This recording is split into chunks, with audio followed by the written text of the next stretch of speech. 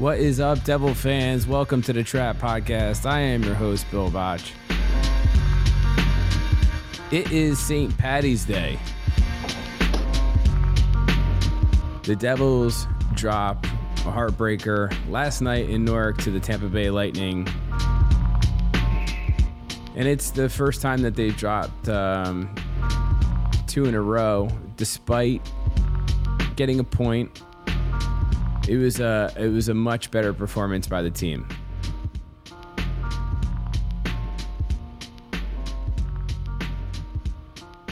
Welcome to the Trap, everybody.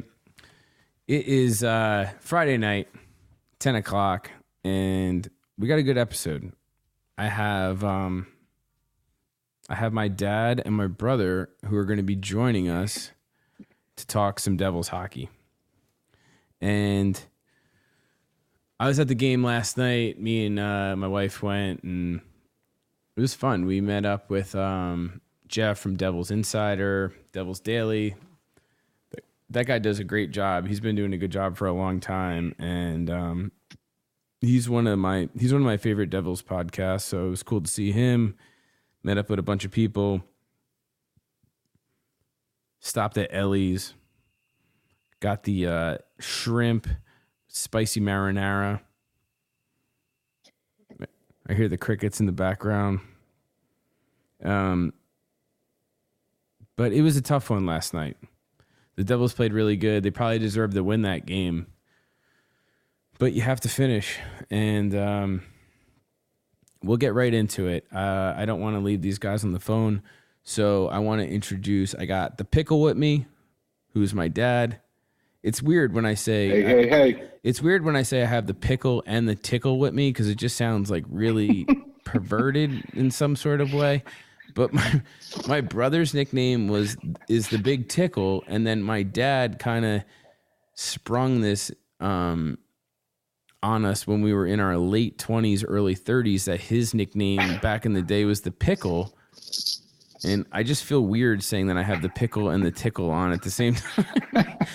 It just seems like too much. Oh, it seems like too much information. Yeah. But so obviously my dad and my brother are the two people that I talk Devils with more than anybody else. And we went to games. You've all heard the stories. We went to games for, back in the 90s and watched all those great teams during the dynasty. And they live in Florida now. So they both live in Florida, not in the same house. So my brother has a family and 3 little kids. I don't want it to sound too weird.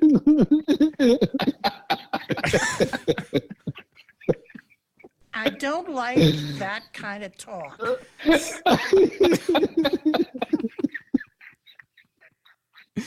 So, they live in separate homes, luckily.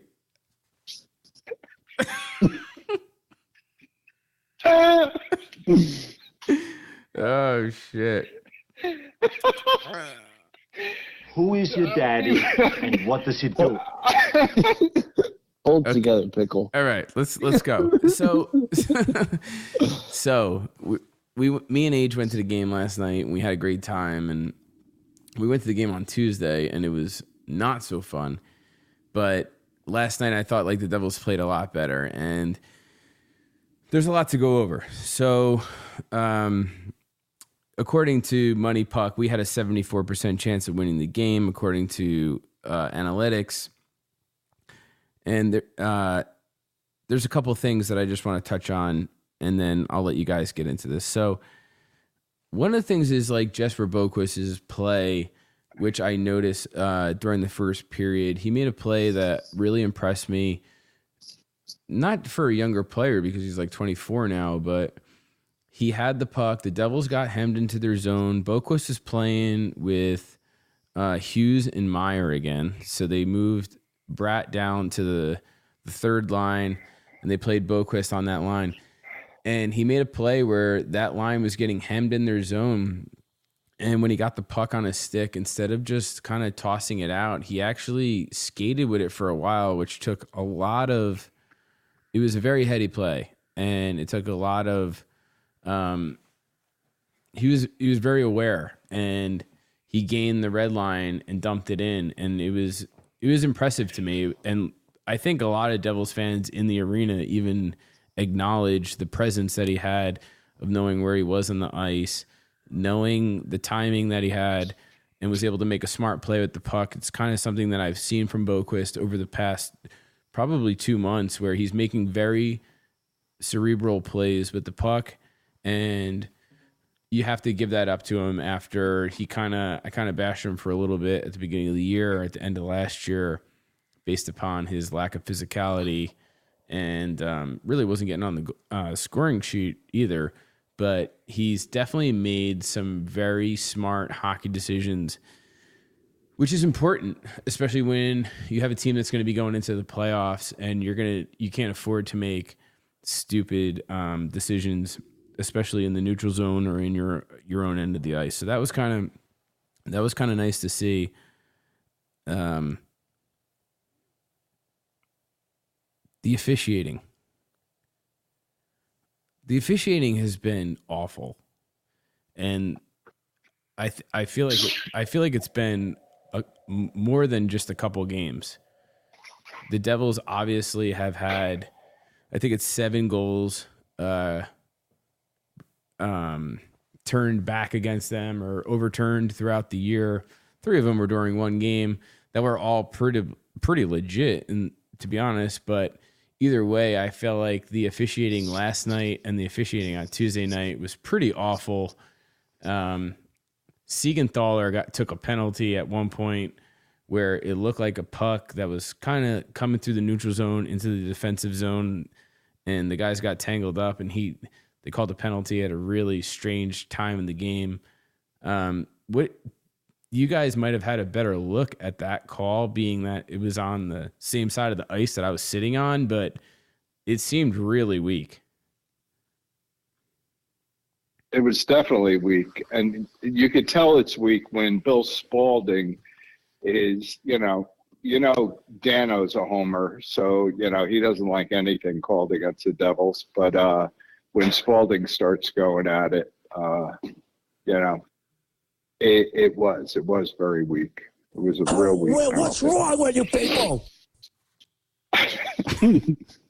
No, I agree with that, but Bill, at the same time, you're the person that says that, when we have injuries, there's no excuses. Everyone else has injuries. And I don't think that the Devils are being targeted in any way. I mean, if it was, No, I don't. If you look across the league, there are terrible. Did you see that the Ottawa? Hold up. Avalanche. Hold up. I think Billy still has PTSD from that Toronto game. No, I'm not suggesting that the Devils are being targeted at all, and I'm not looking to play. And in no way am I looking to be a victim. I'm just talking about bad officiating. Yeah, no, I definitely think that we've been victims of bad officiating. I think that we've taken some some weak calls, and I think that, we probably benefited from some soft calls on the other side as well. So I don't necessarily, I don't think that threw the game, either way. I think the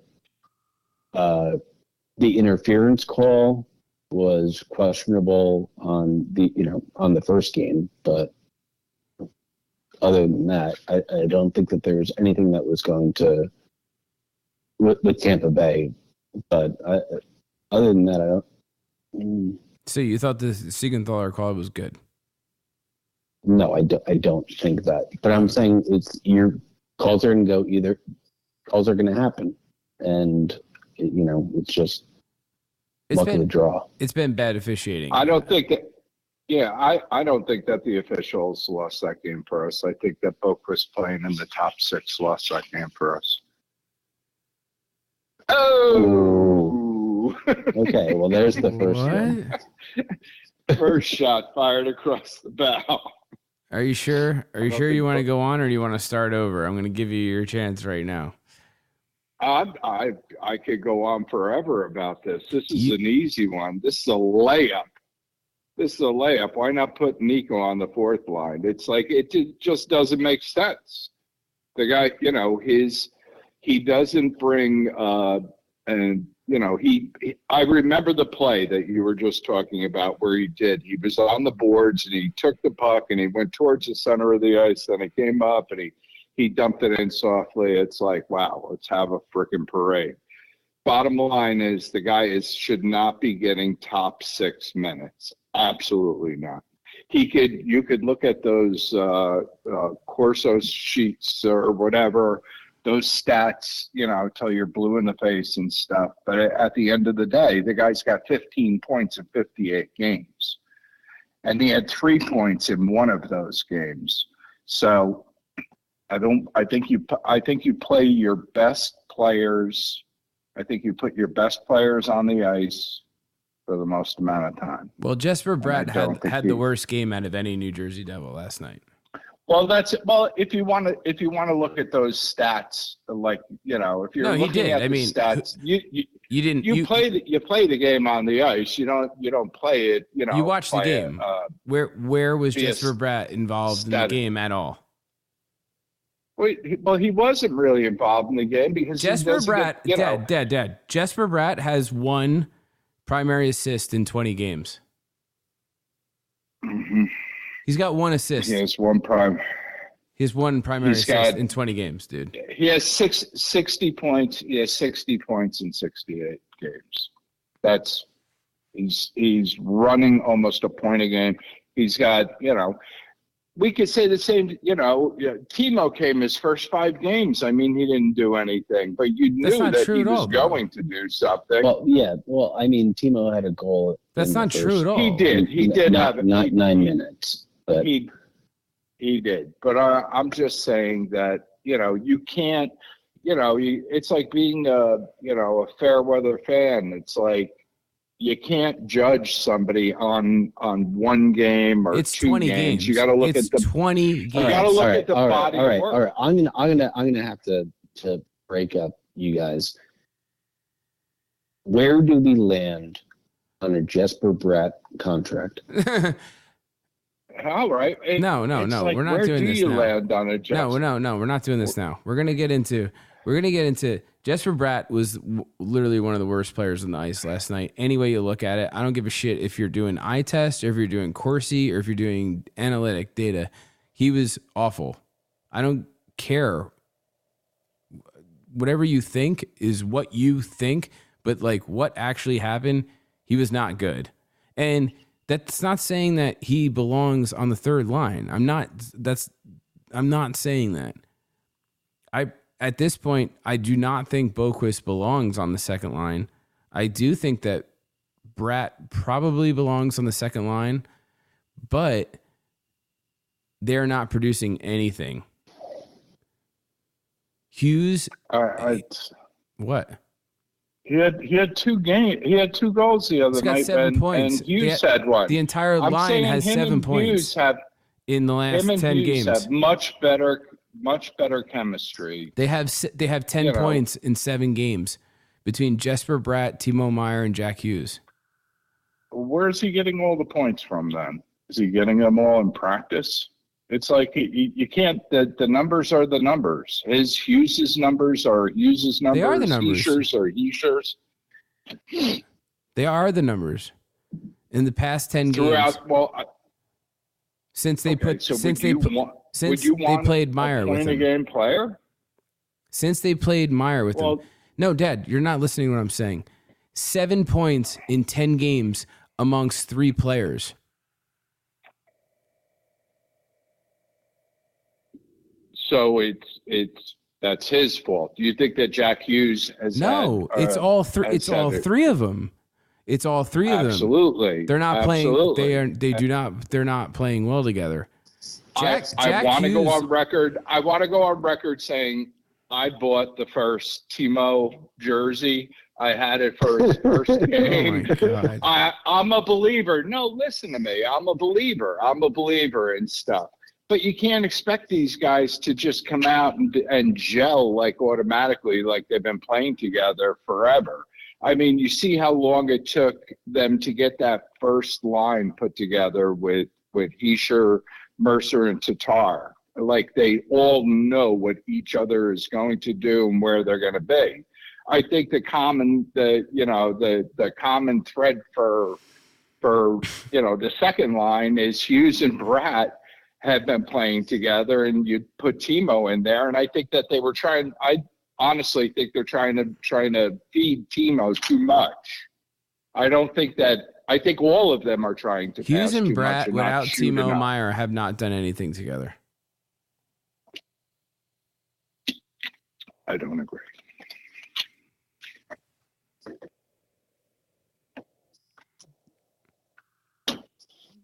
Kyle, anything? I would say that I do feel like there has been. Obviously, I love the addition of Timo. I feel like there has been I don't know, like it's being forced. Maybe I feel like the play is being forced. You have so many playmakers, and they're again trying to make plays where it's just they have to find their own chemistry on their own time, and this is the time to do it. We have, how many games are left? 16, 18. I'm not exactly sure. They got 18 games left, and even Ruff said the same thing. It could take 15 games for them to actually start to get a feel for each other. Let's let them work this out now. I do think that Bratt, Timo, and Hughes is a good second line. I think a big question mark is going to be 14 games. Okay. Well, either way, is our power play one. Our power play one is just, has been a complete dud. And they have to find chemistry, because we actually have, Jack is incredible at, drawing penalties. We have to be able to capitalize on this. Jack Hughes was a turnover machine on the power play last night. Over and over and over. He basically tries to make very difficult cross ice passes, which you need on the power play in order to get the goalie to come across to be able to take advantage of that. He gave the puck up a lot. Right, and I'm not saying that Jack has been incredible. We're just talking about the power play. We're just talking about power play. Right, I'm just saying Jack Hughes specifically gave up the puck a ton on the power play, and Lindy Ruff doesn't do Timo Meyer any justice by putting him in the slot. It's like, I understand that Timo Meyer plays in the middle of the ice, and I understand that he's on the doorstep a lot, but his real skill set is to shoot. And in order to shoot, you need to kind of be on the outside. Putting him in front of the net to deflect pucks like he's Nate Bastian is not make sense. And if you see, when he was effective, they moved him to that right wing, and that's when he scored to tie the game up. Dad, I think we literally talked about this today. We did. We talked about this today. Yeah. And, putting him on the flank and letting him shoot is where his bread and butter should be, not in front of the net. Exactly. Put Nico in front of the net. Exactly. So, yeah, but I'm saying, but either way, we have to get that power play one with all of that firepower. Yeah, we have to get that line rolling, because that's going to be so vital going into the playoffs. Yeah, and having a 5-on-3 for 2 minutes. So one of the things was that, we talk about bad officiating, and obviously they had that 5-on-3 for 2 minutes call, which you never see. The Devils' puck movement was awful. Awful. And it led directly to them killing the penalty and then coming down and scoring on us and really like sucked the wind out of the building and the team. They do. They need to. I really do like the way that they move the puck down low on the power play. So you'll see they'll set up Nico, and then on the other side they'll play. I guess it's Hughes, and they'll. I think it's Nico and Hughes, and what they'll do is they'll move the puck behind the net, below the dots, back and forth behind the net, and they'll look for an open shot, kind of keep the goalie looking over both of his shoulders the whole time, which I like. That's kind of different than just passing the puck around at the top of the umbrella over and over and over and looking for a shooting lane or looking for a cross-ice pass. But either way, the 5-on-3 was ugly, really ugly. Despite that, the Devils looked really good. I mean, they played really hard. Nico really, I thought, stepped up as a captain and was very, very vocal on the bench, yelling to the team. And he drove play last night. Nico was the best player on our team last night. Agreed? I think Nico played real good last night. It was good. His line, when they were on the ice, the scoring chances were 11-2 in favor of the Devils, and high danger scoring chances 7-2 when he was on the ice. He was almost a +4 expected goals for. Like, they dominated when they were on the ice. That top line is humming, and you really can't say enough good things. You can't say enough good things about Tatar either. Like, Tatar is a guy who kind of got some shit last year for not performing the way that the team expected when we took him in. And he really took a while to find himself a role on the team. He looks right at home on the first line, playing on that. He plays pretty physical for a small guy. He knows where to be. And the goal that he scored last night was set up by a really awesome pass by Dougie Hamilton. He was behind his net, and he made a really nifty little small move where he pretended to come out the left side and kind of got the guy in front of the net who was defending him to pull a little bit. He came around and fired the puck up the middle of the ice. It was a really nice stretch pass. Dougie Hamilton has been a beast, and it led to the Tatar goal.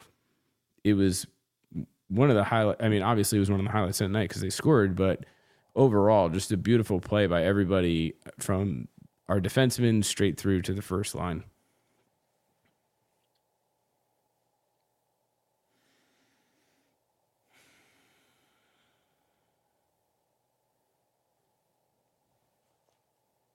What do you guys got about last night? Obviously, I thought Akira Schmid played well. At this point, Schmid is one of my favorite players on the team. No, absolutely. I think we have a decent tandem as is. I think Blackwood gets better. I don't know what you do with him. So I think that you can expand your roster going into the playoffs. So I think Blackwood will be on the team just because your roster opens up. So you're able to carry him without having to forfeit carrying a forward or a defenseman. The thing I really worry about the most is Vitek Vanacek. Vitek Vanacek does not look like the same goalie that he used to be. No, but this was his MO, wasn't it? That he wasn't a playoff. He wasn't a playoff goalie.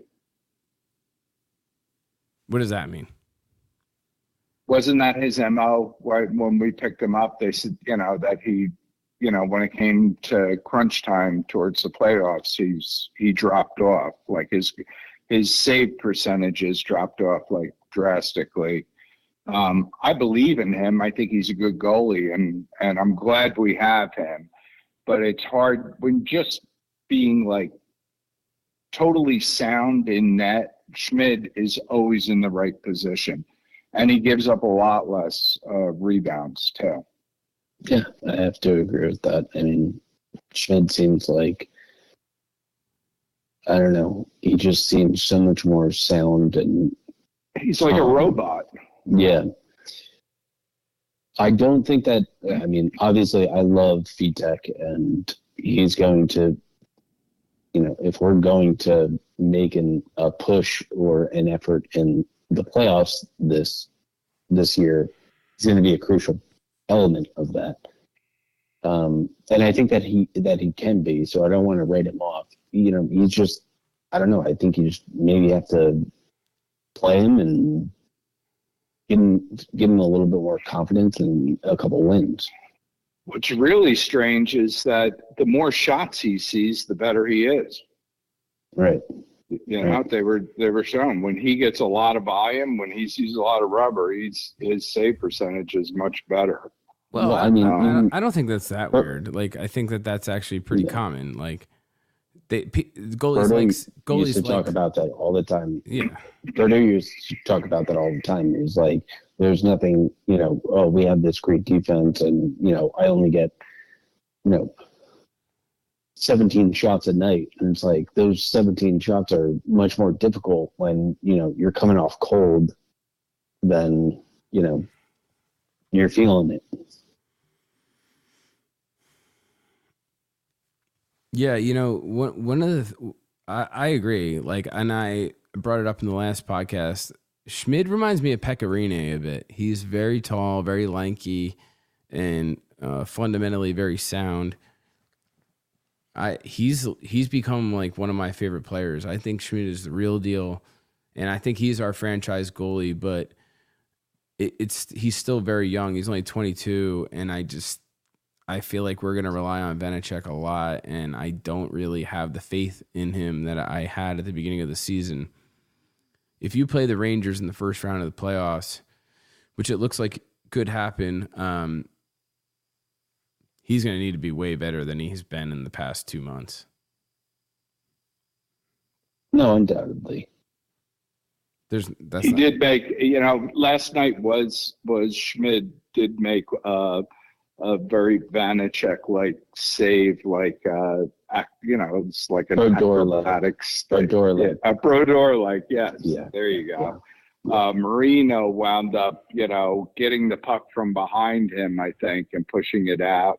And it wound up, it bounced around a little bit, and he came up with a blocker that was like, oh my God. He's like laying on his stomach, stuck his arm up, and just like blocked it off into the corner. That was like amazing. Yeah, he's played really good. I'm all in on Schmid. Like, I'm bullish on Schmid for sure. You have to really like. And just before we get off this topic, I mean, didn't Ruff say that he was they're going to keep 3 goalies? They're going to keep. Yeah, well, that's what I was talking about. So, yeah. So I was talking about this with the guys last night, and they were saying like, basically, as the playoffs come, the roster you're able to hold more people, and I'd have to look into this because I don't know this off the top of my head, but they're going to be able to keep 3 goalies, and I'm sure they're going to be able to get Blackwood, some reps or something. I don't really feel comfortable throwing him into a game. I think at this point, Lindy Ruff is confident enough in himself to where he's going to play the hot hand and whoever he thinks is going to give him the best chance to succeed and the best chance to win. And to me, that's Schmid. I think Schmid is playing better than Vanecek. I think Vanecek has kind of come down to earth a little bit, and he's never had it to be a franchise goalie and a pure number one. And I think you're starting to see that. But that doesn't mean that Schmid can't, and it's like this is kind of how Brodeur busted onto the scene with Chris Terreri, and you have to start somewhere. And I mean, he looks really damn good, and he's so big. He plays the angles really well. He comes out and he doesn't give shooters anything to shoot at. He does have really good rebound control. He made a couple really awesome saves last night. I mean, the glove save he made in front of the net was insane. Yeah. It was really impressive. He looks like the real deal. He doesn't look like he could be flustered, which like all the best goalies you know, look at Jordan Binghamton. And it's like you got. Can we just not even? Well, you saw that. You saw that was ridiculous. Yeah, of course. It's like, can we just not even? I don't even want to give it. What's wrong with you people? So I mean, you saw what he did. No. But hold up. They should have let Fleury go. They should have let him go down and let him beat the shit out of him, and then it would have all been over. You know what's crazy is like out of every goalie on the planet, Marc-Andre Fleury is the most beloved goalie and respected by the NHL, and right. And just as a person is known as being literally like he is the goalie of goalies. If you're a young goalie who's coming into the league now, like he is the Patrick Waugh and Marty Brodeur and Dominic Hasek of the next generation. And it would have been really awesome to see Marc-Andre Fleury beat the shit out of Jordan Binghamton. He is such a punk. See him Corey Schwab him. Well, he's just, I mean, you have to imagine if you're a Blues fan that. How embarrassing. It's like, it's like, this is not helping the team. He let in 5 goals and he's, raising the roof like he's Tiger Woods, just, He just let up a 5th goal. Yeah. A hole in one. Yeah. Yeah. And, it's like, come on. It's, You know what I said to him? I said, You're a fucking choir boy compared to me. A choir boy. oh, jeez. Anyway. Well, we all agree on that for sure. Yeah. So, I mean, I would have liked to. Somebody's got to kick the shit out of Jordan Binghamton at some point. But anyway, my point being is like you see like goalies who are head cases Schmidt is not that. He is very well composed. He's very smart. If you've heard him in any kind of interview or anything, he's definitely like he handles himself really well. And they were saying that his name's Akira after his dad named him after like some Japanese like karate master or something like that. Did you guys hear that? No, I didn't. Yeah, so his dad is like really into Japanese martial arts and named him after some like famous like sensei or something named Akira, and that's how he got his name, which is Japanese. But anyway, you have to like what you saw from the fourth line last night. They had a expected goals battle of 0.36 compared to 0, which means they literally gave up 0 scoring chances against Tampa. So they only gave up 2 shots and they blocked both of them. So the fourth line played really well. Sharon Govich slotted in, coming off of a pretty lengthy run of games from the press boxes, and he played pretty good. I mean, I don't think he's just not a fourth line player. So like, I'm not saying that he's a good or a bad player. I'm just saying to me, he doesn't belong on a fourth line. It's kind of like putting Alex Holtz on a fourth line, which if you saw Alex Holtz scored again tonight, so he has 10 points in his last 10 games. Alex Holtz is on fire. He's going to be a Devil for sure. And I'm so happy that Tom Fitzgerald did not give him up in this trade for Timo Meier. But I think Curtis Lazar has played pretty good. He just gets the puck deep. He plays a very meat and potatoes type of game, physical. And the Devils are pretty physical in general. I thought like Meier has been throwing the body pretty well. And another guy that we're going to touch on is Jonas Siegenthaler. And Siegenthaler has definitely... he's been burying some people. It's like how Siegenthaler got his groove back. That's going to be a movie that Tyler Perry's going to be putting out next year. He did get his ass knocked into the what do you call it? Tampa's bench last So what? night. He got up. He ate it. He ate it. I got know. up. I love it. He also blocked a shot at one point with got him in the arm, and it hurt him. During the game, I was pointing out to Adrian and I was saying like, Siegenthaler is a really fluid skater, and I've talked about this a million times. Like he could just flip his hips. He's always in good position. He makes very, very smart plays with the puck in his own end. Like 9 times out of 10, it's like him and Marino. Those two guys, when they have the puck on their stick and they have a guy on them in the corner or in front of the net, they make the best moves. They make the best decisions, and they're able to actually physically pull it off, which is, half the battle. Siegenthaler played really well, but he took a puck to the arm. He, took a spill into Tampa's bench. But over the past couple games, Siegenthaler has been amazing. I actually have a stat here. Let me pull this up real quick. While you're pulling that up, I would say that Lazar, Curtis Lazar, I do feel like he has actually been a pretty decent addition. Fill him, put him in for Wood. I hear that, man. It's like more. He seems like he's just like gelled into that, fourth line, and it's like let him run with it because you wish that Sharon Govich could play a little physical because he's not going to take the penalties either. I think that's what you got to worry about with Wood is like how many times is he going to get you in trouble there? And, exactly. It's like the fourth line can't be a liability. Sharon Govich needs to skate harder. Like that's his problem. The only reason that Sharon Govich isn't playing is he doesn't play hard enough. It has nothing to do with his skill. He's definitely smart enough.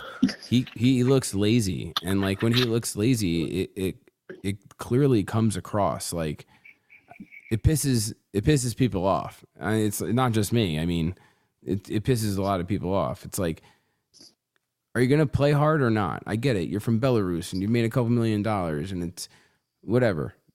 But I don't know. I mean, you got to bring more to the table, dude.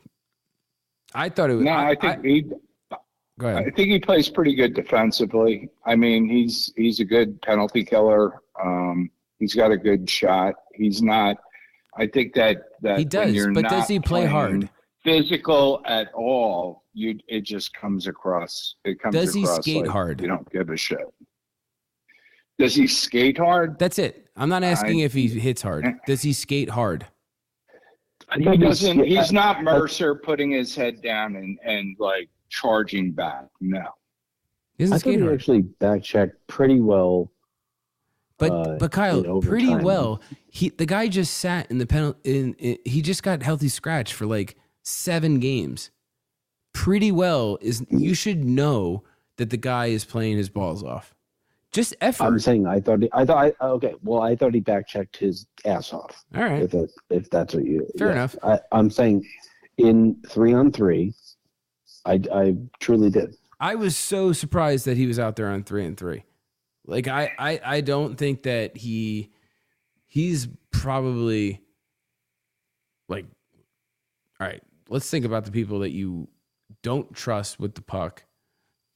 And like he would be one of the people. Like I just don't trust him making smart decisions with the puck when it comes to puck possession. Like that's what that's what 3-on-3 is. It's just puck possession. Like you only shoot when you have a grade A opportunity. Right. And he just doesn't. And that's have what he that. does. No, he does. He takes bad shots. He takes bad shots and misses the net. And he's not a great passer. A lot of times. And he's not a great passer. He No, doesn't he's pass a great the puck. shooter. He's not. That's it. He's a great shooter. But we need great shooters. I know. I was surprised that he was out on the 3-on-3, and like I understand putting him on the penalty shot situation a lot more than I understand putting him on a 3-on-3 situation. I would have gladly have put Andre Palat out there over on a 3-on-3 with. Even I would even put Boquist out there. Not that I thought he would score, but I just feel like he's smarter. What? Nothing. Are you getting a piece of his check next year? I don't think I would be afraid to put Boquist out there. I would not feel comfortable with that. They just put him out there. I was surprised. The last game. What are you talking about? I know. I know. You thought And- that he played horrible. It was his best game he's ever played in his life. The Washington game, right? Is that where, like, that was the game, right?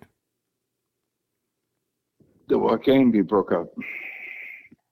I'm saying you thought Jesper Broquist played awful in the best game that he's ever played as a professional. What was it? It was the Washington game or the game that they put him in overtime? Kyle, help me out. I don't remember the game, but I remember both of you guys saying, yeah.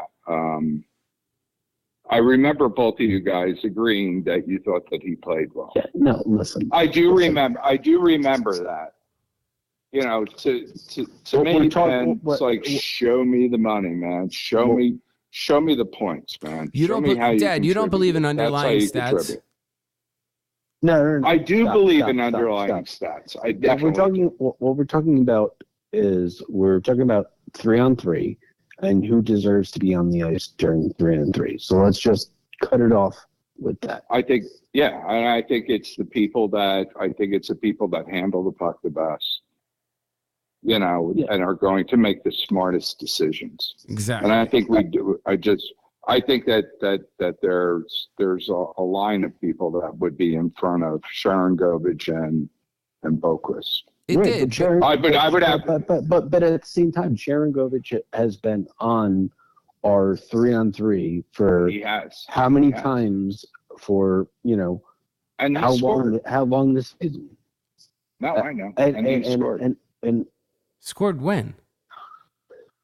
He scored on 3-on-3 this year. Yeah, no, he scored with Jack Hughes, like, in the Toronto game. No. Right. I'm just, listen, we're just bracketing this to 3-on-3 and whether he deserves to be on the ice, you know, for those 3 shifts, you know, is kind of questionable. And that's it. Yeah, no, it was very questionable. Wouldn't have been my choice. It didn't cost us a goal, so whatever.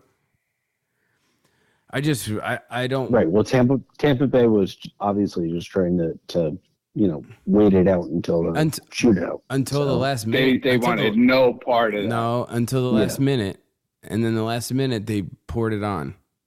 We were happy to get out of the shootout for the last 45 seconds of overtime. They poured it on. It was scary. Yeah. It was. But they didn't do anything. No, they didn't. Nope. And obviously that's the most important thing. But it was like it's funny, like 3-on-3, there should be no shootout. We can all agree on that, right? Definitely. Yeah.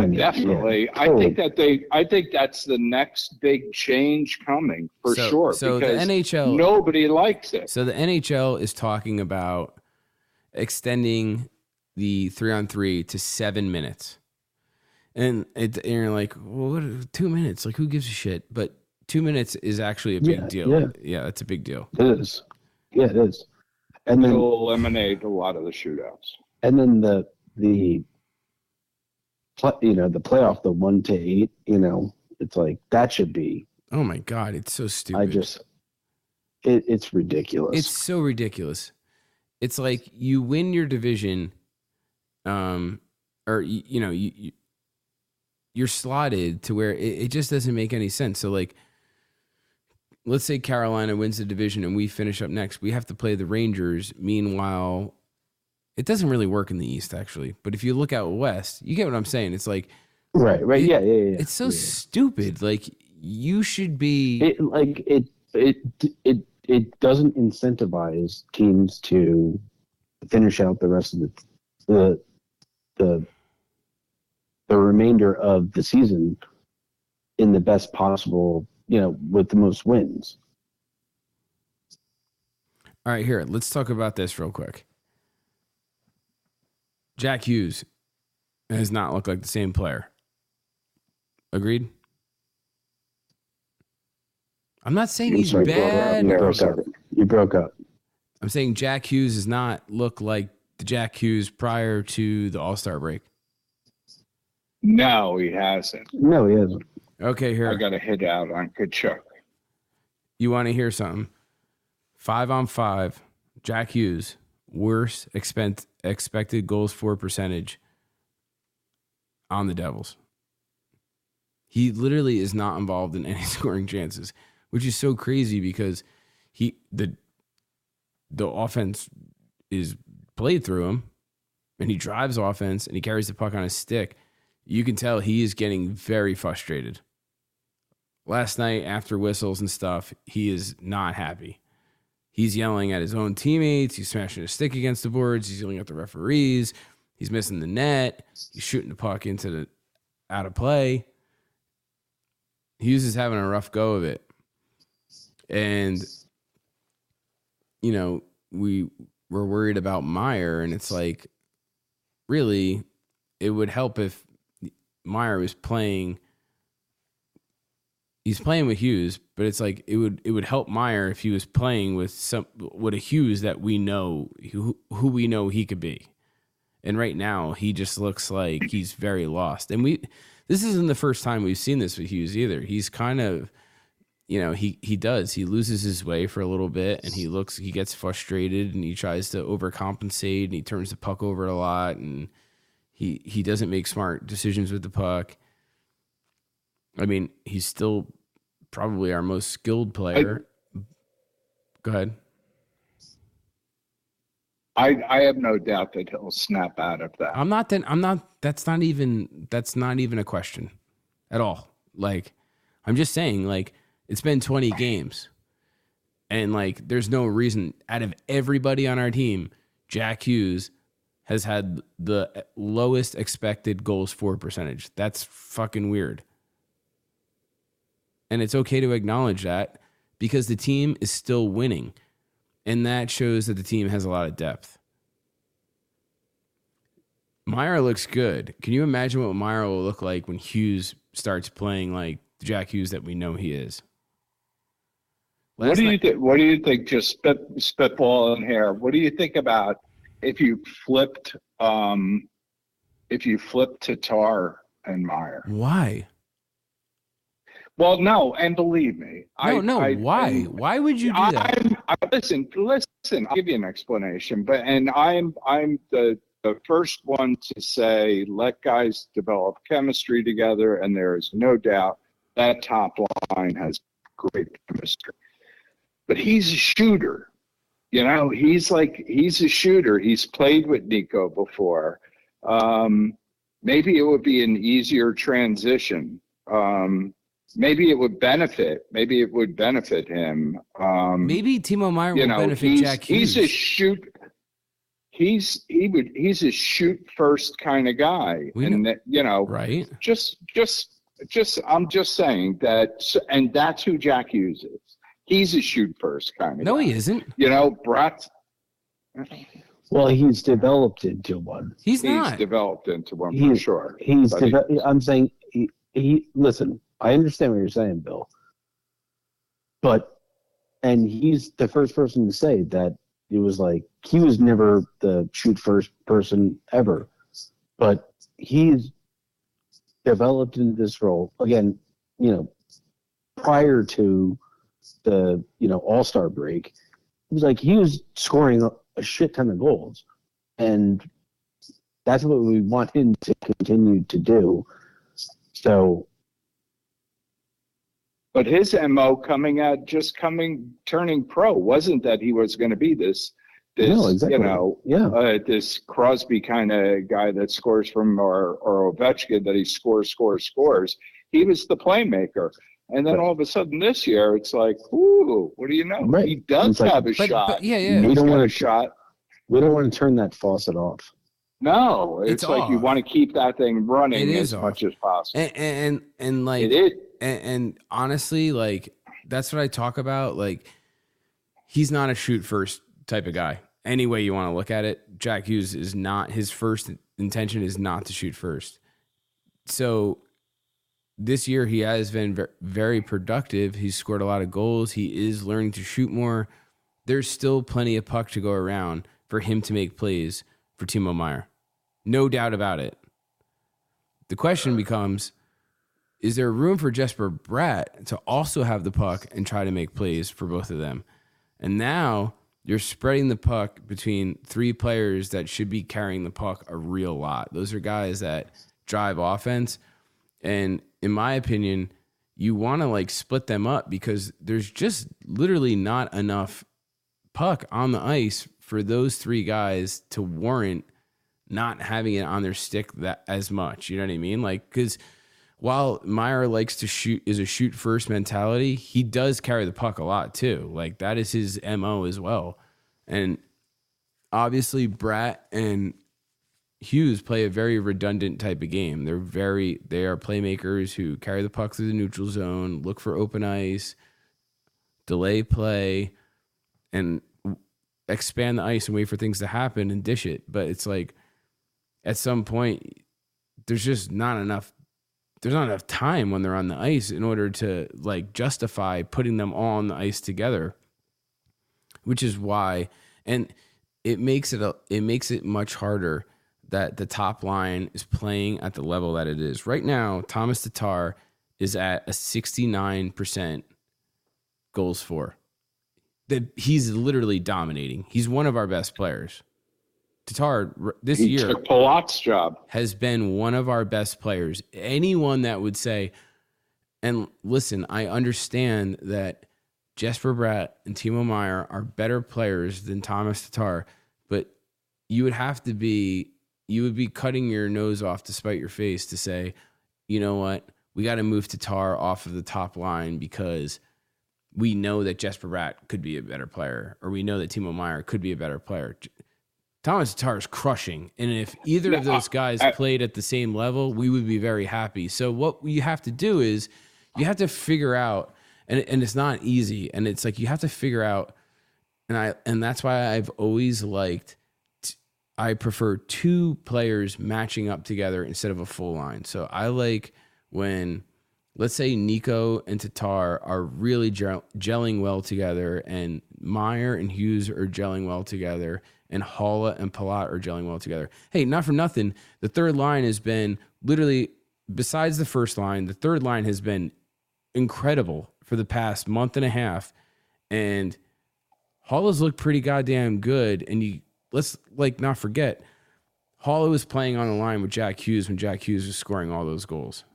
Haula wasn't, but he definitely was contributing to Jack's success. Whether you want to agree with it or not, like, let's be real, he was playing on that line. They moved him off of that line. Right, but I don't think that anybody had anything to do with Hughes scoring all those goals when he was. I think Hughes was making. You don't think anyone? You don't think all that his own magic, winning faceoffs. No. Yeah. I winning totally. faceoffs. Listen. I'm saying I agree with Tickle on this in that Hughes was making his own things happen, this has nothing to do. This is not a negative against Haula in any way, but Hughes makes Jack has been making his own magic this entire. Yeah, for sure. Wait, hold on. I think you could have put McLeod. You could have put McLeod on his thing, and all it was winning faceoffs. It gives him an opportunity to have the puck on his stick. You're missing what I'm saying.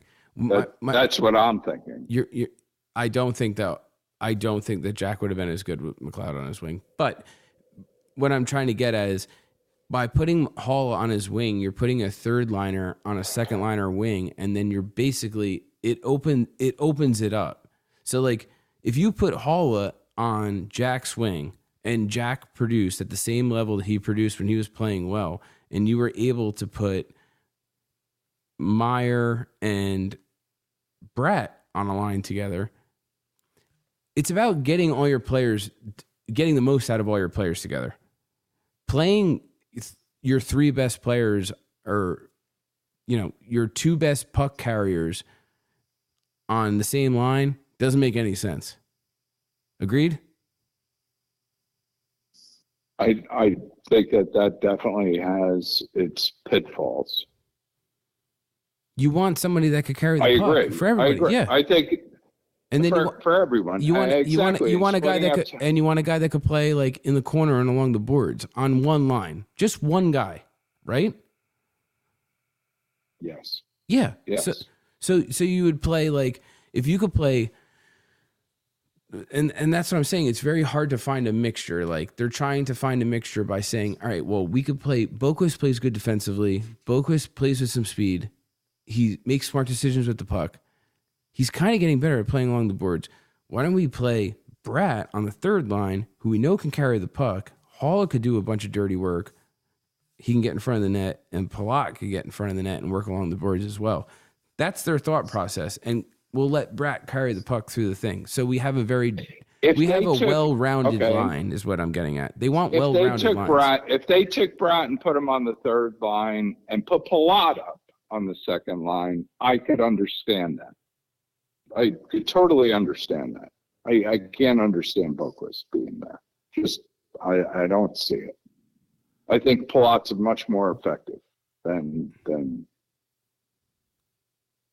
I agree. Boquist. I agree with that.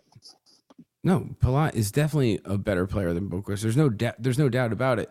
But you start to wonder, will Haula play as good with Bratt and Boquist compared to how will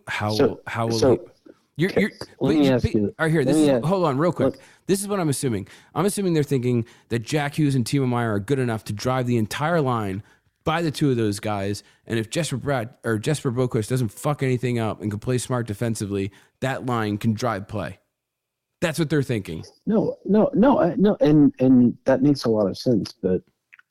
And I can understand why they would do that. And there's a reason why I'm not an NHL coach.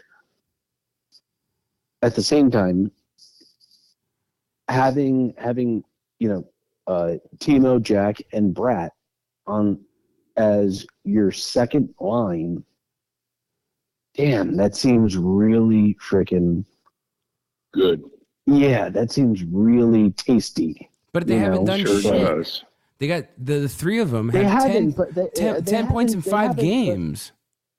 I understand that, but we also haven't done anything on our power play 1. And we have all these guys. Right. So it's like they have to find their rhythm and they have to find their groove. And it's like it's going to take time. And and this is a good time to figure all that shit out. This is the perfect time to do it. And to be honest, regardless of what me or you or anybody likes, Lindy Ruff is going to switch the lines up over and over and over and over. And we know that. And to be honest, it's okay. That's actually something I'm saying, not even like, I'm talking about just like shifting people, kind of on the fly throughout the game. It's like, throwing Jack in or whoever in. It's like, I kind of like that. It's like there needs to be a synergy between the entire team and everyone needs to be able to play together. It's like, I don't disagree with, we didn't like that for a long time last year. Yeah. But it's working now. It is working now. We have so much more firepower. So it's like, let him roll with it. He's making adjustments during a game that are working. There have been so many times. He's making adjustments that are also like just passing the eye test of like, oh my God, whoever it might be, Sharon Govich, Smith, whoever, Mercer. Yeah, exactly. Moving Mercer. Mercer was on the third no, line. I'm talking about like people. I'm talking about like people who need to sit, like just taking them out of the line. Done. Yeah, exactly. Absolutely. It's like sitting people. It's like I think that he's been incredible with like being agile and making these adjustments. What about Zetterlund?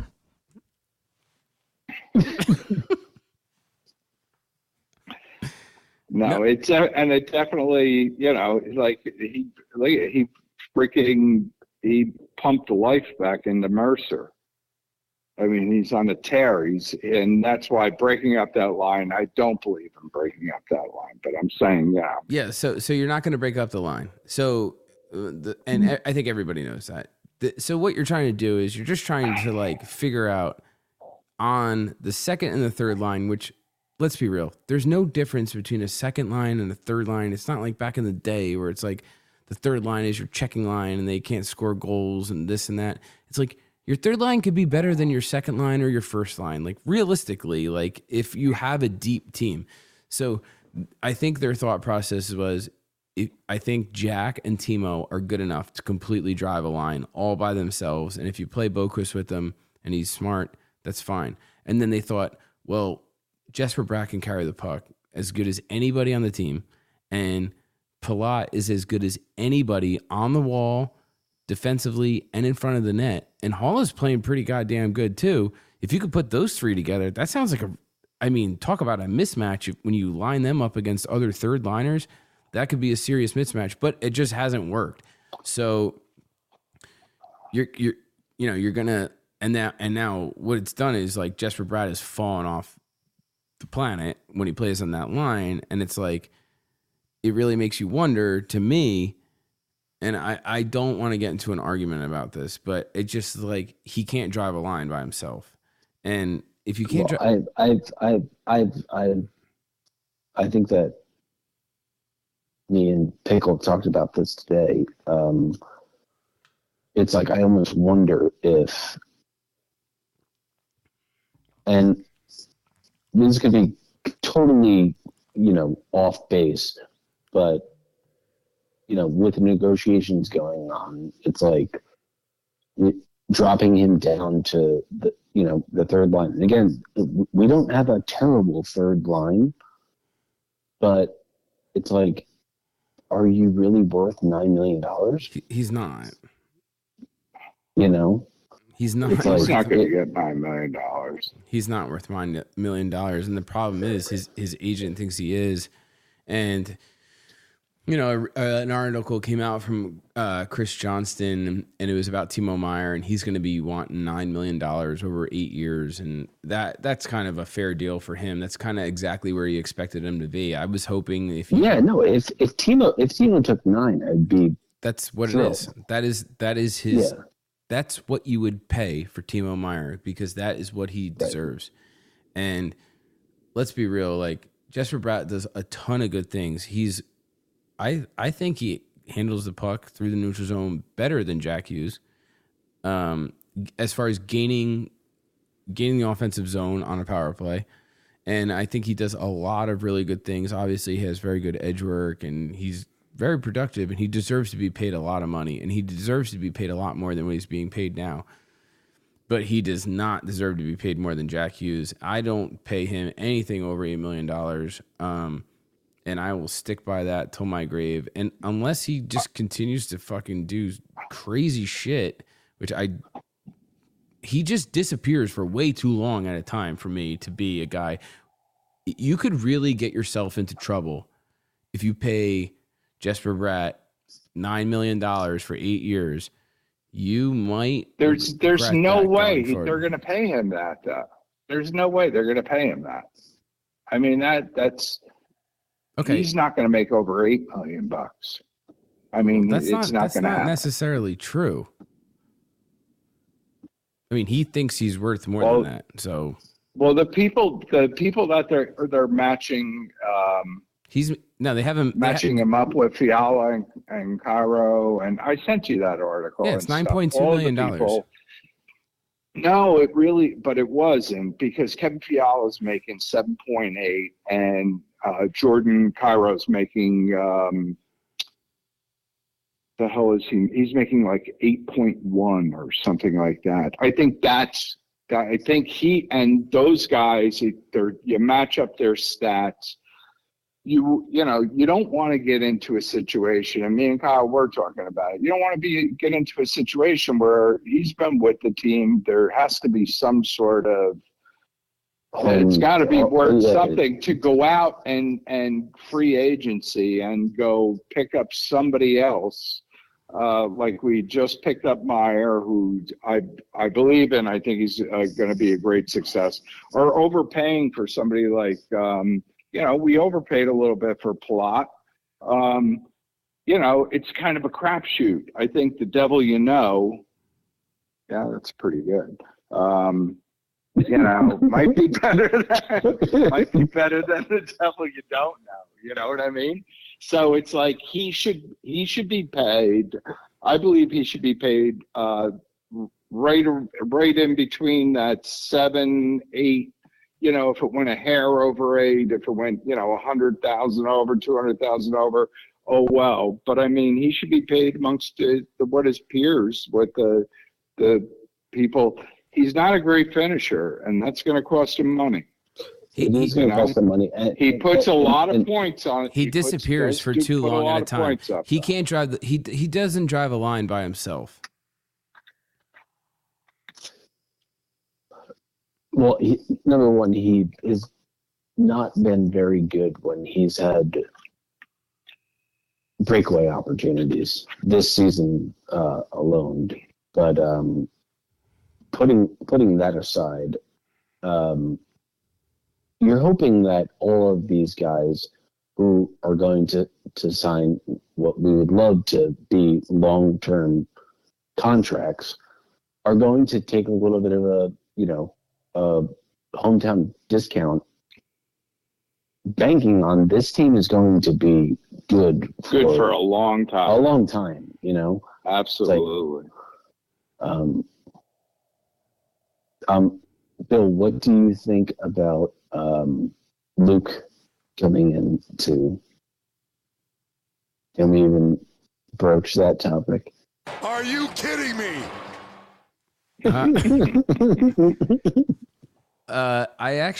That's funny that you bring this up because we have like a little bit of a different problem that's good to have that most teams don't have that are in this situation. So a lot of teams are going into the playoffs, and like the closest thing to this is obviously the Avalanche and Kel McCarr. So the Avs went into the playoffs, and McCarr ended his collegiate season, jumped in with the team, and was an immediate impact player.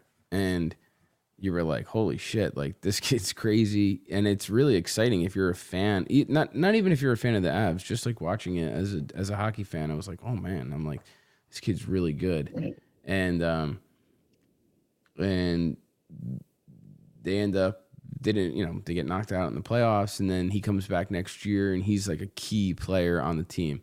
The Devils are in a little bit of a different situation. So they have Luke Hughes, who is going to be ending his collegiate season in the middle of April, possibly earlier. And typically in any other team, he would be joining us to come in during our potential playoff run, whether he's a 7th defenseman or a 6th defenseman, or you want to protect him or whatever they think he's capable of. But we also have Nemitz, who's playing in the AHL, who's another guy that you could bring up too. And I mean, I guess he's already playing in the AHL and he's going to he's going to finish the season with the Comets. But who's to say that Luke Hughes is better than Nemitz right now when it comes to, it depends what you're looking for, maybe, like maybe if you're looking for a more well-rounded defenseman, you would take Nemitz, and maybe if you're looking for some more offensive skill and a defenseman that can jump into the play a little bit more, maybe you look for Hughes. But it's hard to tell. I don't know. How do you judge an AHL player versus a collegiate player? How do you bring either of them up? I don't know. Right. Well, I don't know that you're. Go ahead. No, go ahead. No, I don't know that you roll the dice because Severson's playing really good. Your two bottom guys. Well, you're not going to take Severson about. No, I know you're not. You're not. But I'm saying you got Ball and Smith, and Ball's been playing. Another thing, I look at those stats too, and a lot of times I'm not seeing. He's getting physical now. He's getting comfortable. I don't know how Smith breaks the lineup. you look at the way Lindy coaches and stuff, and he, the love affair with Smith and Wood. I don't think those guys got a chance. I don't think that Lindy. I do not think that Lindy has a love affair with Smith. Excuse me, I didn't get that. Lindy does not have a love affair with Smith. He has been playing ball. He's been riding ball.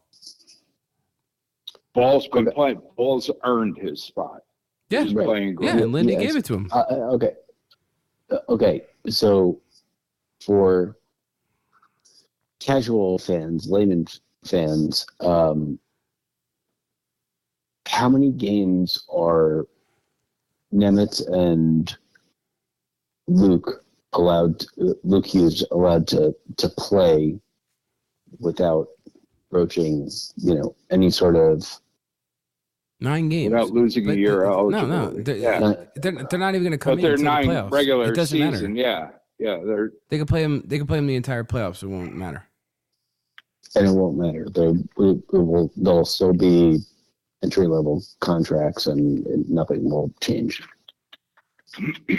Whole world gone crazy! Am I the only one around here who thinks shit about the rules?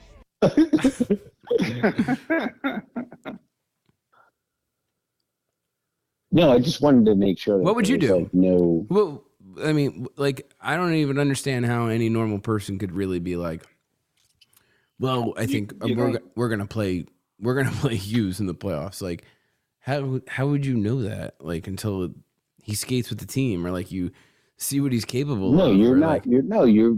Have you seen Nemitz? Nemitz? Not going to know that. Nemitz is on fire. He is on fire. Well, Fitzy's already said that as soon as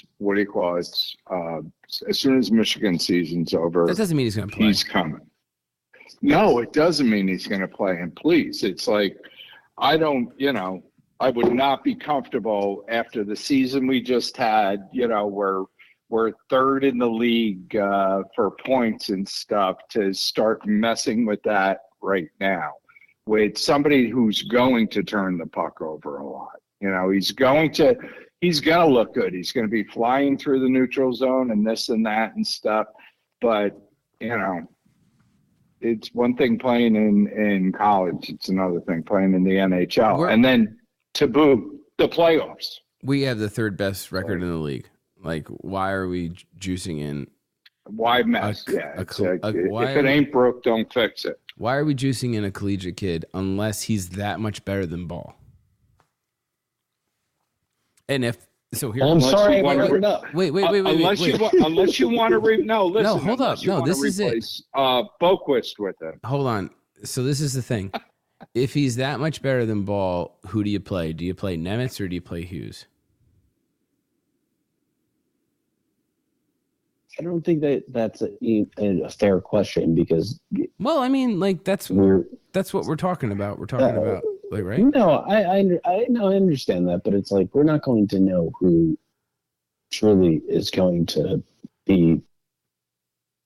That's a huge step, for whether it's from the AHL or from the collegiate. It's like, I don't think I can handle it. You gotta. What are you looking for? Are you looking for goals, or are you looking for offense, or are you looking for defense? I don't know. Because I think that's the question. No. That's the question. No. Nemitz you is think not. That, you Nemitz, think that Nemitz is going to be an offensive force like Luke Hughes is going to be? Yeah. Oh wow. This is super cool. I don't. You know what? I hope you're right. Yeah, but he is. I don't see that. I don't think he is. He's good. Do you think smart. they drafted him number 2 overall because he doesn't jump into the play and play offense? I think that he's just he's the most well-rounded defenseman. He's the next Ken Danico. The next Ken Danico? No. He's not. I think Luke Hughes could be a Scott Niedermayer, and I think that Nemitz could be. Give me a comparison. I can't think of his name. I can't think of his Rafalski? name. Yeah, there you go. Very good, Kyle. Mm. You know, just like perfect position. like Perfect position, not worrying about turnovers with him. and like 4 inches taller. And a lot taller. and not jumping into the play. No, so like Nemitz has like 3 goals what do in you his call it, last jumped 4 into the games. play? Rafalski used to jump into the play. And you see that's who, what do you call it? That's who that, what is it? Seamus, Casey? you know, who he's Casey Seamus, right? Seamus. Whoever he is. He wasn't, They hate us because they ain't us. Second pick. So. He's you know, he's styling his game with him. He's actually even trained with him. Well, the Devils called up Nolan Foote. He's going to be taking the trip to Florida with the team. And I'm curious to see what they do with him. Do you think Nolan Foote's going to get a chance to play probably, I'm assuming, on the 4th line this weekend? That would be the only place he could play. And we'll be, You know, Wait, if right, they so let front me and get, center. hold on. We'll be front and center to see it. You don't like Jesper Boquist's play, Dad? I don't like his production. You don't like his play? I don't like his production. I don't. If you're not going to, you know, everybody has a label. Everybody has a label. His label was a point guy. He wasn't a big hitter. He wasn't known for his fantastic. What? It wasn't. What was it? No, it was. What was he? He was speed, and he wasn't able. He was never going to make it. So what he had to do is he basically had to like regroup and try to figure out what his game was going to be. And this happens to a ton of players. There are a ton of extremely skilled players who have relied on heavy point production in order to get drafted into the NHL. And when they get here, they realize that this is not the league that they grew up in, and they have to try to figure out a different path if they really want to make it to be a pro. And they have to change their game around. And Jesper Boquist has done an amazing job at going from being a speed, puck possession, point producing forward in his teens into his early 20s and being a very well-rounded defensive, smart player with the puck, cerebral player in especially this year. He has definitely grown. That's not who he is. He's not trying to be a point. He's not going to be a superstar forward who puts Bill, up a ton of points. I agree with everything that you're saying. Does he deserve to be on the second line? That's not what I'm saying either. I'm not defending him in that position. I'm not saying he should be on the second line. I'm saying he should be he should be on the third line. He was given an opportunity on the second line and it did not work, and he does not. And it's like, we're not going to sacrifice Jesper Bratt in order to try to make Jesper Boquist work. I'm fine with that, but his overall play has been very good, and there is no fucking chance in hell that Lindy Ruff is taking him out of the lineup, especially moving into the playoffs with how responsible his game has turned into. No, I hope that he doesn't, obviously, and I don't think that he has any intentions on doing that. I'm surprised to hear that Dad doesn't like his game as much as he does, which it's just, I don't know. It's not that, you know, it's, to me, I don't know. I don't think, you know. You get it. You don't have to defend yourself. It is He what has, it is. he has started putting him out on a penalty kill a little bit. So his defensive game must be getting a little better. It's not about playing on the penalty kill. Curtis Lazar played on the penalty kill. Half the people that play on a penalty kill are people that are just willing to literally get hit with pucks. No, absolutely. So Right. playing on the penalty kill, whatever. I mean, unless you're really diagnosing a play and getting your stick in a certain lane and really, I mean, really into it like a Nico Hischier and just a very smart two-way player who can break up a penalty kill. For the most part, Dad, I don't want to speak for you, but I'm saying I think that what you're saying is you don't have a problem with Jesper Boquist, but you don't like him being on the second line. I don't. I think that he deserves second line minutes. That's just what that's the only point I was trying to make. okay.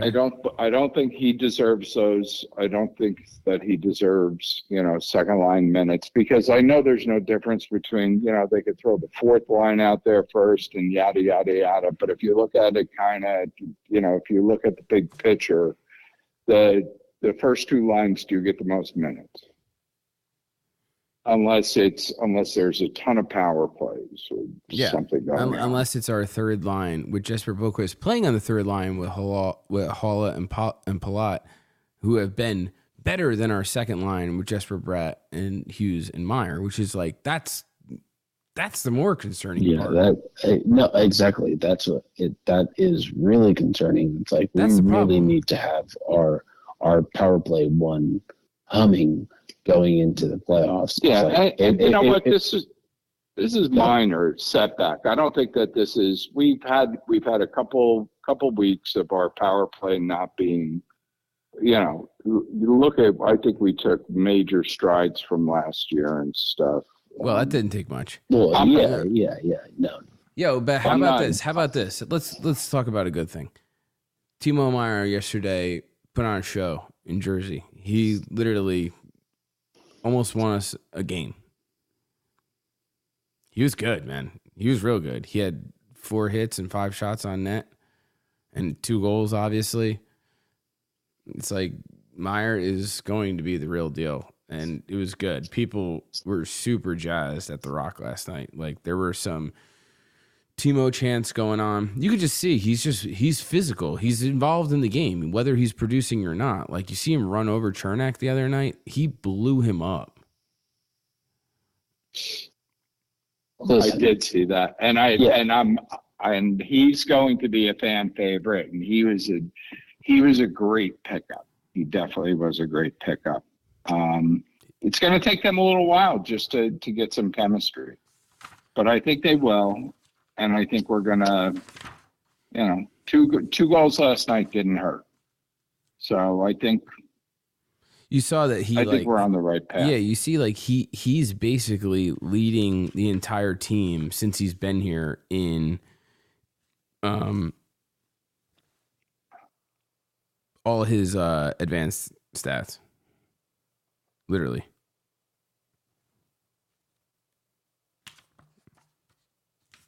No?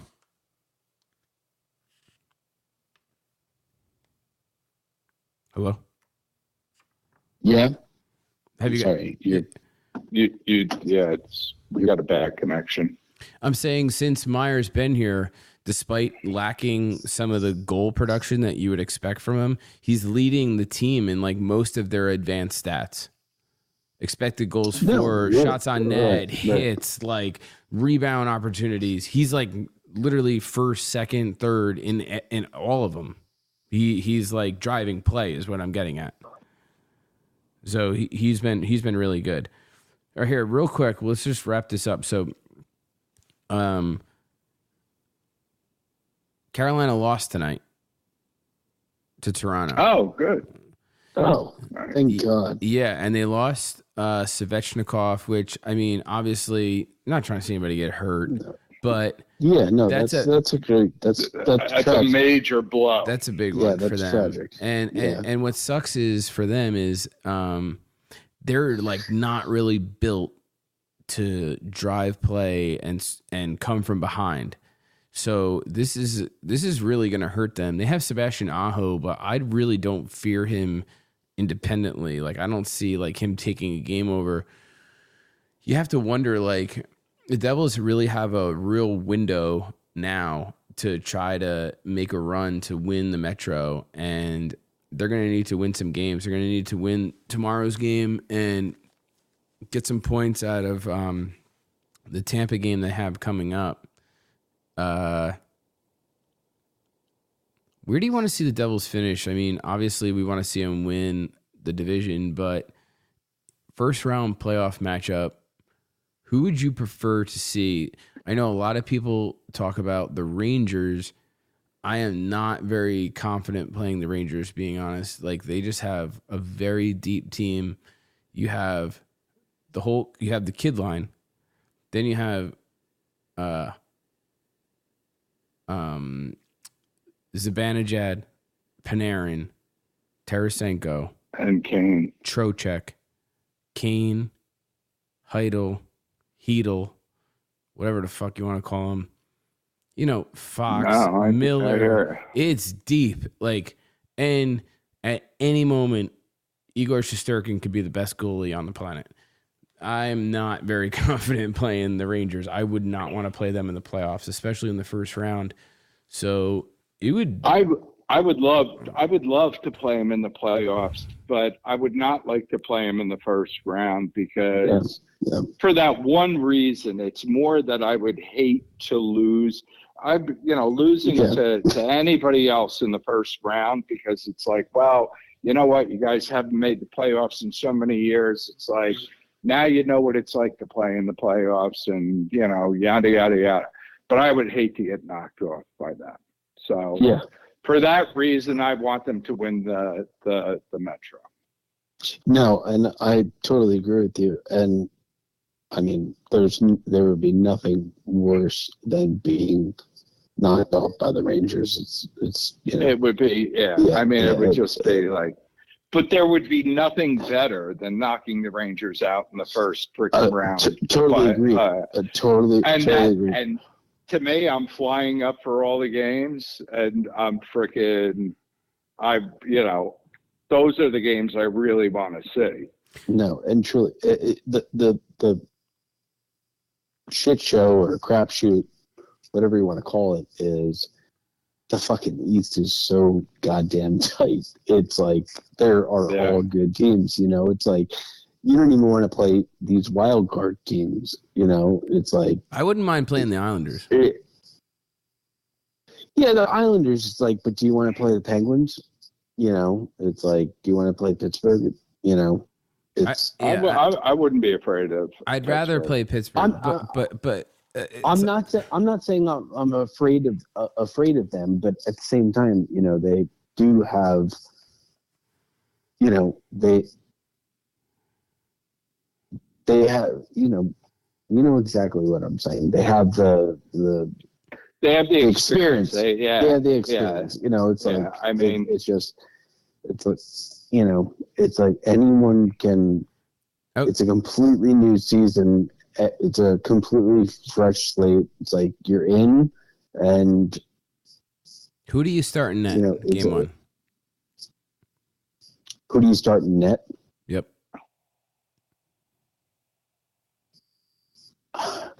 Going by the last couple games. No.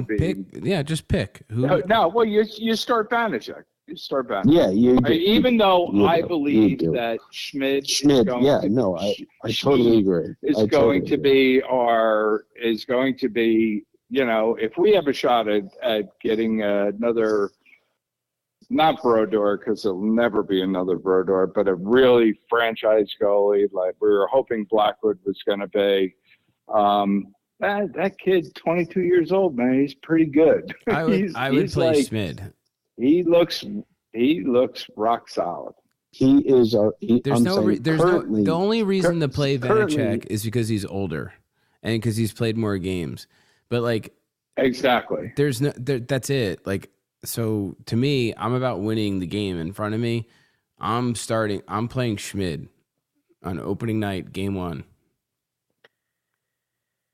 I would not be opposed to that because I think he gives you the best chance to win, and that's what matters. The best opportunity, yeah, and that's all that matters. I truly do. And how great would you feel to where if he didn't play well and got blown out and it was overwhelming for him? First of all, you'll be able to see, oh wow, all right, this kid can be shook, and like that's okay, and like we could let him grow, but you would have Vanacek to fall on. It's like. I'm leading. I know. I don't want to. jack up that dynamic of, you put that type of pressure on a young player. He can handle it. I think that he can too, but I feel like that's a delicate situation where Don't be surprised. Don't be surprised if Lindy says, if all of a sudden, Blackwood's ready to come back and it's Blackwood Vanacek. I wouldn't be surprised. No, of course. I mean, I think that is actually expected to happen. Yeah, I think most people think that's going to happen. It shouldn't be. It shouldn't be. Not in my eyes. No, I'm saying I don't feel that way either, but I'm saying Schmid have whatever, but Akira, yes, I would be very, very surprised if they put him as the front runner.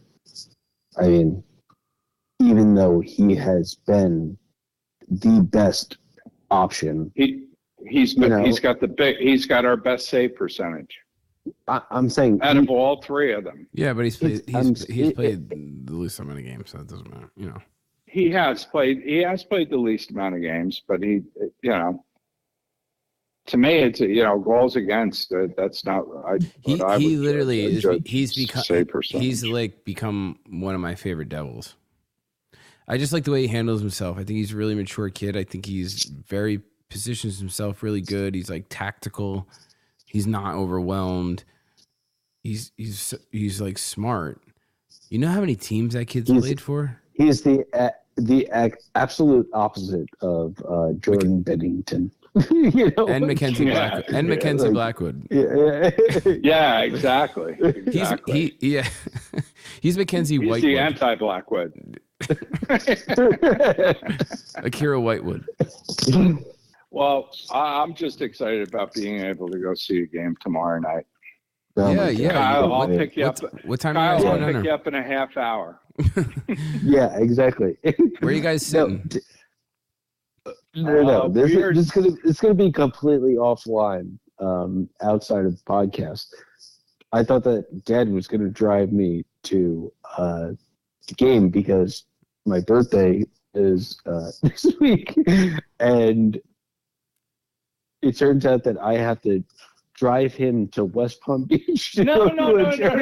That's not. No, I'm blowing off your mom. I had tickets with Jerry Seinfeld and we had 4 tickets. What is that all about? What's the deal with that? Sometimes I just don't know. But I wound up, I had tickets for that, and then all of a sudden, I realized that it's the same night as the Panther game, and I'm like, I can't go. I can't go to see Seinfeld. So I wound up getting your Nana to go with her, and she decides to go back up to Jersey. So Mom's going to be sitting alone. And I said, well, you know what? It's a 6:00 game, and we have 9:30. The show's at 9:30. I could probably only miss a half hour of it. I was like, what time are you gonna pick me up tomorrow? Mom was like, what? You're driving? I thought that he was going to drop you off at. I was like, what the hell is going on right now? You may be taking my car. Like you may be taking my car back from West Palm. Yeah, Dad thought Mom thought I was picking up Dad, driving him to the game, and then dropping him off in West Palm Beach to go to the Jerry Seinfeld concert. That was a real smooth move, Dad. Oh man, it sounds like you guys are in the doghouse, huh? I'm not in the big house. My wife's in Vermont, so I'm in no house. But I've heard rumors that there's going to be a Ric Flair sighting at the at the BBT Center there. Yes, that's right. You won't do it. Yeah. Are you kidding me? Okay. Yeah, just freaking try and Just push you this wait belt. and Where see. Try and push this belt. Where are you sitting? We're sitting, I think we're 17 rows up, or 13 rows up, behind the penalty box. Behind home where plate? the end that they now where they shoot twice on the blue line. Okay. Pretty much where you sit for your tickets. On the other side. On the opposite side. You sit on the player side. We're going to be on the penalty box side. Right. But we have good seats. I did see 2 seats on the glass today, but they're not at the end. It's kind of in the middle. Yeah, I'm not on the glass. I would have made I love on the glass. That game we saw against the Panthers. We did have a really the good. Yeah, we did That have was really good. Yeah, that was pretty awesome. That was and I was looking to see, because if there was, I would have ate the other 2 and bought them. Well, it must be good to have a lot of money. Hey, we're gonna have it's gonna be a great game tomorrow. I'm so excited. It's gonna be a rugby. We only have two games down here. It's going to be a shootout. I mean, we saw the turnaround game. You know, after our dismal December, and when they came out of their slump, yeah, exactly, and we came back. I'm super Kyle, looking forward to it. Rather than going to West Palm, we could just hold hands and do a Thelma and Louise and get on 75 and head up to Tampa. Go up to Tampa. Yeah, exactly. We go up to Tampa. Yeah, and you know what? Deal with it later. Exactly. We could just roll straight into the strip clubs. Most expensive piece of ass I ever had. That's so funny. Shit. Well, I appreciate you guys hopping on so late. Yeah, I wish I was with you guys down there, and I know you guys are gonna have a bunch of fun. Kyle's coming up next week, and we'll be at the game next Saturday in Newark. And yeah, I don't know. Devils need to win. The Devils have this is a big weekend for us, so I'll be in Pennsylvania at the Crayola factory, and hopefully I'll make it back in time for the game. But either way, 2 big games, and tomorrow's should be wild. Florida plays a very off the wall kind of hockey. I wouldn't be surprised if it was a 6-5 game tomorrow. I'd probably play Vanacek tomorrow and then play Schmid on Sunday. It's going to be a good game. Devils have such a bright goddamn future. I am so freaking pumped about this franchise. Yeah. Is there this is the time? Is there a better time to be a Devils fan than right now? We're and seeing it right from the beginning too. We don't even have some of the most exciting players on the ice right now. I mean, it's a good time. It's about to pop. Yep. All right. Well, gentlemen, thanks for hopping on. Enjoy the game. Safe travels. Dad, don't piss Mom off too much. And I'll try not. All right. I'll talk to you guys later. You always have the basement here. So, all right. Perfect. All right. Later. This is the Trap Podcast, and I am signing off. This is a long one. This is how we talk Devils in my family. It's a family affair. So, hope to talk to y'all soon. Be safe. Bill Botch from the Trap. I'm out. Peace.